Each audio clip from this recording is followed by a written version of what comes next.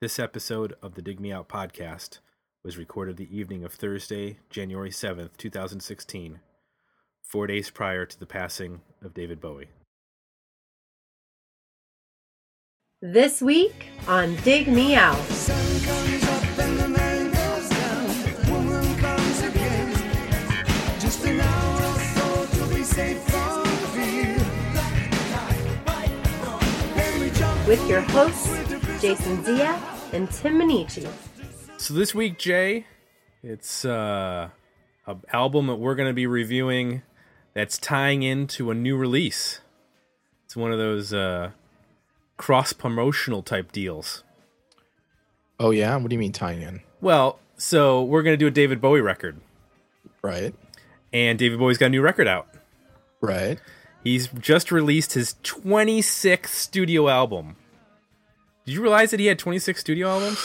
I didn't know the count, but I knew he had quite a few. Yeah, so he just put out Black Star on January 8th. It's been getting really good reviews. And ironically enough, Jim Copany, friend of the show, writer for the Chicagoist, you can find him on Twitter at Tankboy. He said, and I quote, that Black Star is the best David Bowie album. Not the best. It is a descendant of Black Tie, White Noise. And ironically enough, that's the album we're going to do this week. So it's good tie-in. Okay. That there's a connection between... He feels there's a spiritual connection between these records. Huh, So okay. And we came about to doing Black Tie, White Noise because we put a vote up on our Patreon our Patreon subscriber message board, I guess you'd say, or I don't know what you want to describe that as, but basically you put posts up. For those of you who have not joined Patreon yet, we can put posts up and people can see what we're going to do in the future for episodes and also comment on them. And we put up a little vote and had people. There's 4 studio albums, plus he did a soundtrack. I didn't include the soundtrack. That was a mistake on my part. Ivan Russia pointed that out to me that I missed that one. So there was 4 studio records that I listed, and there was a tie. So I flipped a coin, and we got Black Tie, White Noise as the album we're going to review. The tie was between this and Outside, I believe. And this is 12 songs, and Outside is 19. So that coin was fortuitous. It was. Yeah. Way to go. Way to pull all that together. Right. So, Jay, briefly, what's your history with David Bowie? You consider yourself a fan? Are you a casual observer? Are you an obsessive geek? Well, me and David, we go back way back. Oh, you do you? I guess a casual observer. I kind of dip in and out. I actually like The Next Day, which is an album he put out in 2013. Mm-hmm. You know, I'm a classic rock fan, so I like the Ziggy Stardust album and Sure. some of the 70s stuff. I'm more familiar with that. Obviously, he was huge for a period there in the 80s, so... And then I remember him in the 90s. I mean, I vaguely remember this record. I remember the album covers. I remember, what's the Trent Reznor record? Earthling? Yeah. Yeah, I remember that. I had the Tin Machine record, the first one. Mm-hmm. So, you know, in and out. I mean, I'm not in love with everything he does, but Right. I do really appreciate some of it, and you know, generally recognize him as a pretty brilliant artist. I'm in the same boat as you. I think if we were a little bit older, we might have a deeper appreciation or investment in Bowie. He was just a little bit, my musical and I think your musical growth started to happen in the early to mid 80s. And that's not necessarily. I knew him from Let's Dance. That was probably the first single that I knew because it was on MTV, and then sort of learned about the earlier stuff down the road. But his 80s output between like Tonight and Never Let Me Down, in retrospect, is not that strong. So that had to have been weird if your introduction was Let's Dance and then you went back and Heard all the early stuff. Young Americans and yeah. That's and Ziggy Stardust, and yeah, I didn't know like the Berlin trilogy of Low and Heroes and Lodger and that kind of stuff until much later. So my introduction was that, and then I knew him in the '90s obviously because he was collaborating, like you said, with Trent Reznor, and he put out 4 studio albums plus the soundtrack. So that's my also kind of casual appreciation for Bowie. I've gone back and listened to everything, but I wouldn't call myself like a crazy fan or anything like that, but I like you appreciate what he's put out over the years, and I'm always interested in what he's doing because he's such a unique artist. But we got to get into, and I don't think we need to do like a full history on David Bowie. I don't think, That's a whole episode in itself. he was born in 1947 in London, England, and his real name is David Robert Jones. There you go. And he's married to the singular named Aman. And his son is Duncan Jones, who's a movie director. And a very good one. If you haven't seen the movie Moon, it's really good. So I think he did the Warcraft movie that's coming out this year. So there you go. So we're talking Black Tie, White Noise. That album came out in April '93. And just to give you some facts on this, it was produced by Bowie and Nile Rodgers. It was recorded in about 5 different studios over a year. It was released on the label Savage, which then went out of business, and it's actually hard to get a copy of this record. It hasn't been it wasn't as produced as much in terms of numbers when it came out, and I don't think it's been re-released. I think there's been some like extra long versions.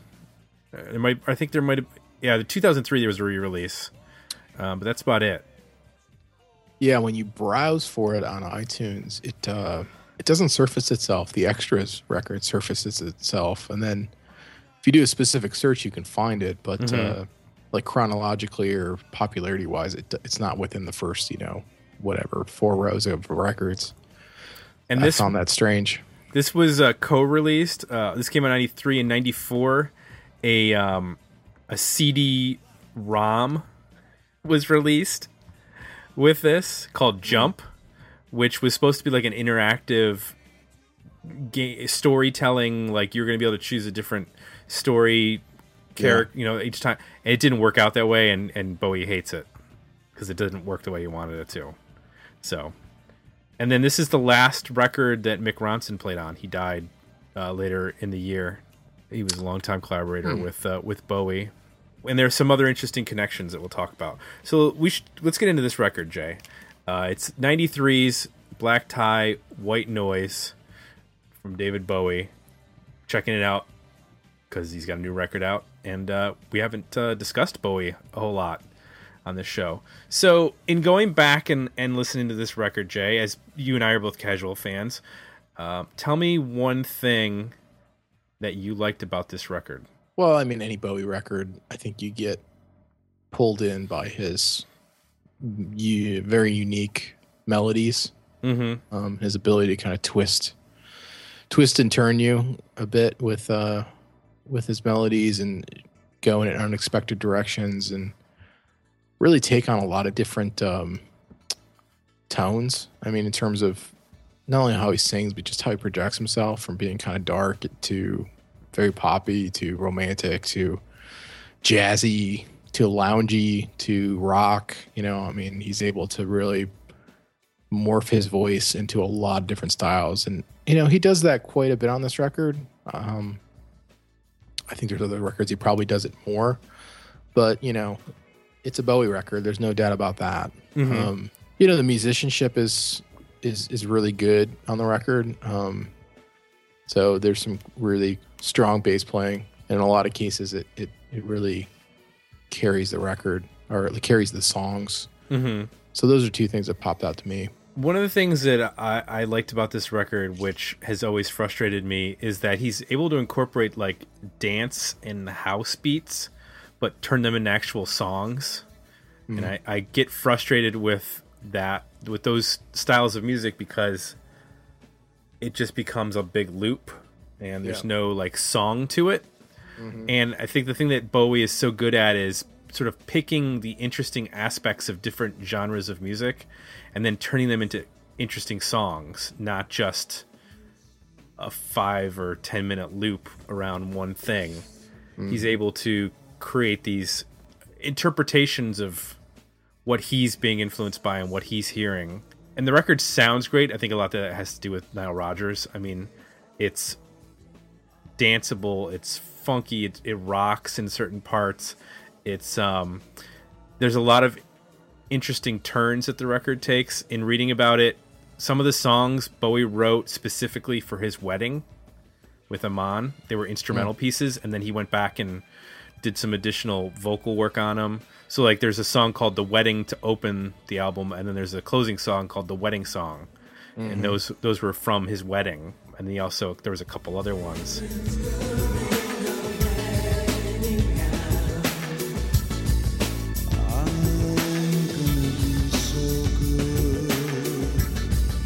Just like a good boy should. I'm gonna change my way.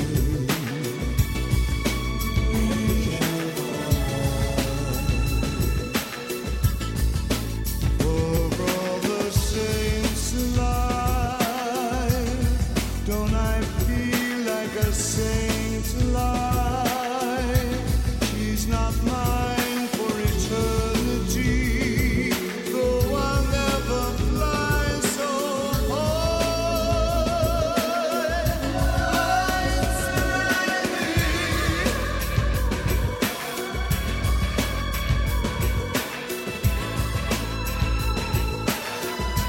I believe in magic, angel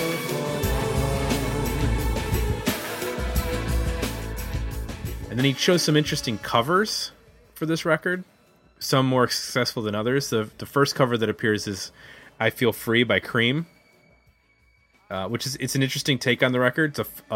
Basically it's a funky take on that song. And then the second one, I don't know if you picked up on this, Jay, there's a cover of Morrissey's I Know It's Gonna Happen, which he cuts off the someday at the end of the title, but that's from the album Your Arsenal that we reviewed last year. Oh, okay. Yeah. And the interesting thing is that Mick Ronson played on that song. And what Bowie said was like, basically, he liked that song because Morrissey was trying to sound like Bowie. So then Bowie reinterpreted the song as sounding like Morrissey, sounding like Bowie. Yeah, that's to me the standout track on the record too. I mean, I think the production of it is really cool. It starts off in this pan, almost like a Beatles-esque kind of extreme pan. The drums off to the right and the vocal to the left. And then it kind of clicks a little bit in where the vocal shifts to the middle to like bring up the intensity. And it's just I don't know.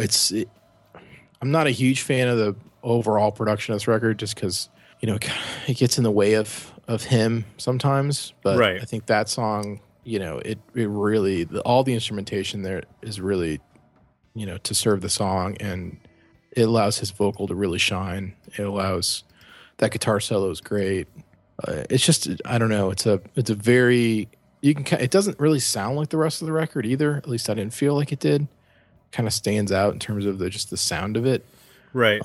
Yeah, I just thought it worked really, really well. I would have loved to hear more material like that on this record. You say that the day the moon will rise, and it's never seemed so far away. But I know it's gonna happen someday. To you, please wait.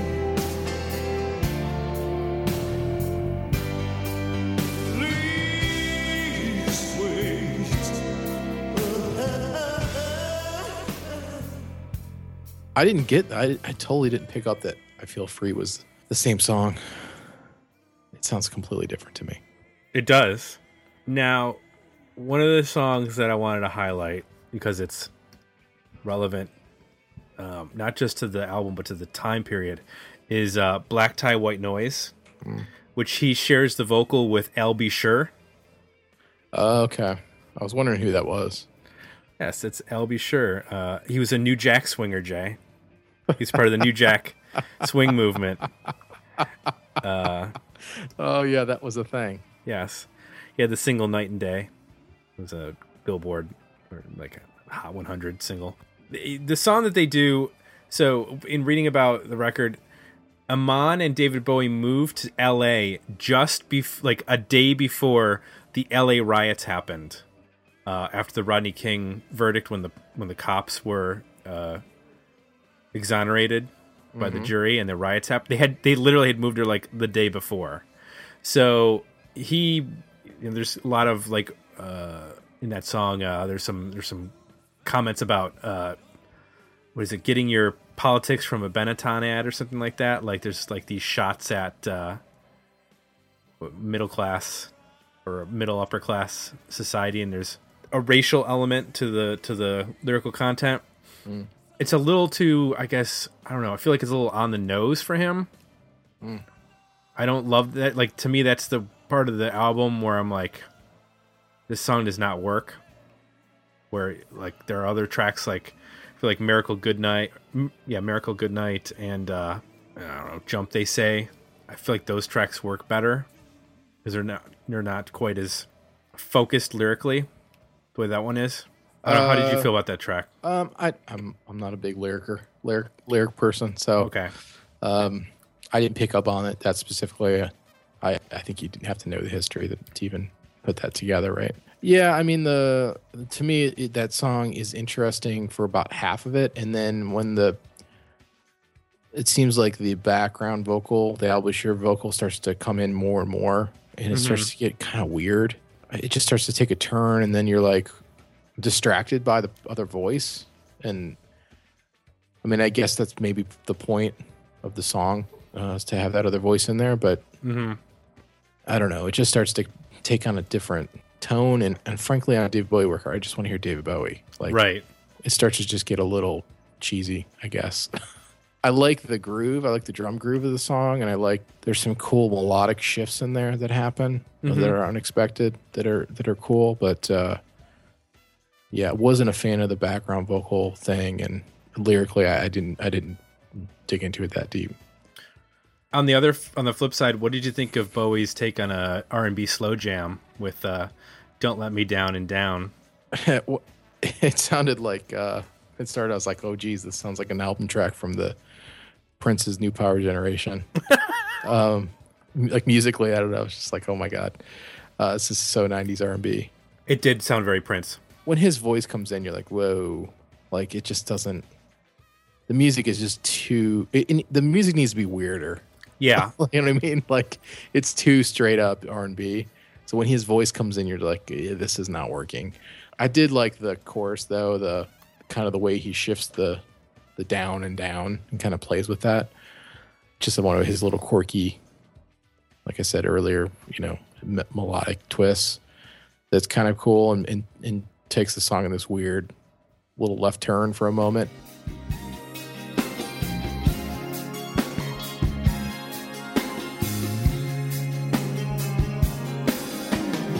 Still I keep my love for you. No place to hide, no way to fall. Nowhere to lie, no world so wide. I'm sick and tired of telling you, don't let me down and down and down. Don't let me down and down and down. But then when it comes back to those verses, you're like, yeah, I don't know. I just don't quite get it. It's too. I think overall, it's a good representation of. I'm not a huge Nile Rodgers fan, in that you get that very like studious, almost like musicianship, right? Sort of like professional New York City musicians. sound, like Saturday Night Live band or the David Letterman band kind of sound. Yeah. And Bowie does a pretty good job on this record, like screwing that up.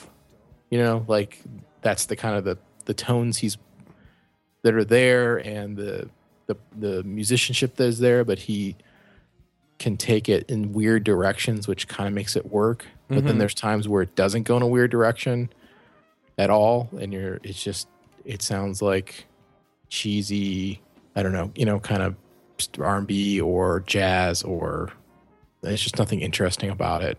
Which is why I know it's going to happen some days, because you get the musicianship, but because the song is so strong and they let his voice come across, and there's just enough oddness to the way that it's produced, or at least it almost feels like 70s, like production wise. It kind of works better. But on the other songs where you get, especially when it gets that just a lot of horns and a lot of like keyboard sounds, you're just like, Jesus, this sounds like a song you'd write on a keyboard you'd buy at Walmart. Like there's moments of this record you're like, oh geez, I don't know. There's a sax player on this record that just plays his ass off the whole record. That's David Bowie. Oh, is it? Okay. Yeah, he plays a lot of the saxophone. And from what I read, Nile Rodgers was like, he doesn't really know how to play, but he knows how to play the same thing twice. So yeah, he's going for it, man. And I kind of like that, because it's one of the few things that's like off kilter. Like the saxophone is not Clarence Clemens.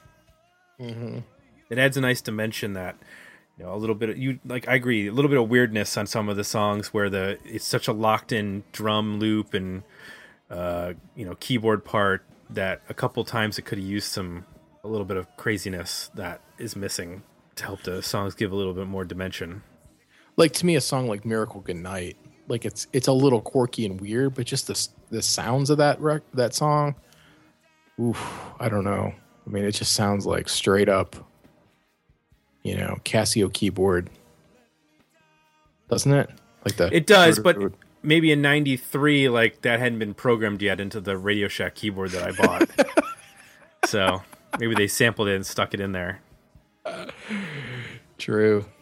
So overall rating, Jay, where would you say that you're at with this record? I don't know. I think this is you got to be a Bowie fan to dig this. I'm at an EP. I think there's probably 3 or 4 songs on here that I'd go back and check out again. I agree with you. I'm also at an EP. I probably 4 songs. There's a lot of instrumentals. Yeah, on this. Mention that. There's like what, 3 or 4? Yeah, and there's a lot, and there's some songs like Palace Athena it's mostly instrumental. There's some like looped and vocals which are not his, and there's some distorted vocals that are affected in the background. But I found that odd. I don't. Does he? I don't remember him doing that much before. No, and I think that partly that's because again, some of these songs were written as instrumentals for his wedding, and then he decided to repurpose them. So sure, that could be part of the reason why you're hearing things that are not necessarily. Yeah, that makes sense. So that's 2 EPs for Bowie's Black Tie, White Noise. I having listened to Black Star and the comparison that Tank Boy made, I think that Black Star is actually a stronger record. It's a much weirder record. Yeah, I sampled some of it, and I get what he's saying, but that's a real band. Yeah, like it just sounds really cool. Like it sounds like really real and off. Like you can tell they're real drums, but then they kind of screw with it and make it take in the Bowie style. Like it takes all these twists and turns, but it's real performances with real instruments, and it just works so much. At least the couple songs I sampled work so much better. Like it gets dark. Like I think that's what I was disappointed in this record. I was hoping it would take some legitimately dark turns, and it really can never do that because Nile Rodgers can't get dark. No, So no, you're right. It's always going to be danceable. Yeah, it never crosses that line, and right. I was kind of hoping it would. So, if you like what you heard, please consider leaving us some positive feedback over at iTunes. You can join the conversation on this episode at Facebook, Twitter, and of course at digmeoutpodcast.com. And if you want to know what's coming up on Dig Me Out, head on over to our Patreon page. It's patreon.com/digmeout. You get previews of upcoming episodes, bonus materials, and the opportunity to do what we did on this episode, which is vote for which album we're going to review. We're going to be doing that probably a couple more times this year, so get in on that. I think we'll probably do it quite often. Yeah. Now we think about it, how many times that you and I have conversations about which album we should be picking. That happens, like, I don't know, maybe once a month at least. So, all right, for Jay, I'm Tim. We're out. We'll be back next week with another episode of Dig Me Out. Thanks for listening. You can support the podcast by becoming a Patreon subscriber at patreon.com/digmeout or requesting a review for the 2016 season at our Request a Review page at digmeoutpodcast.com.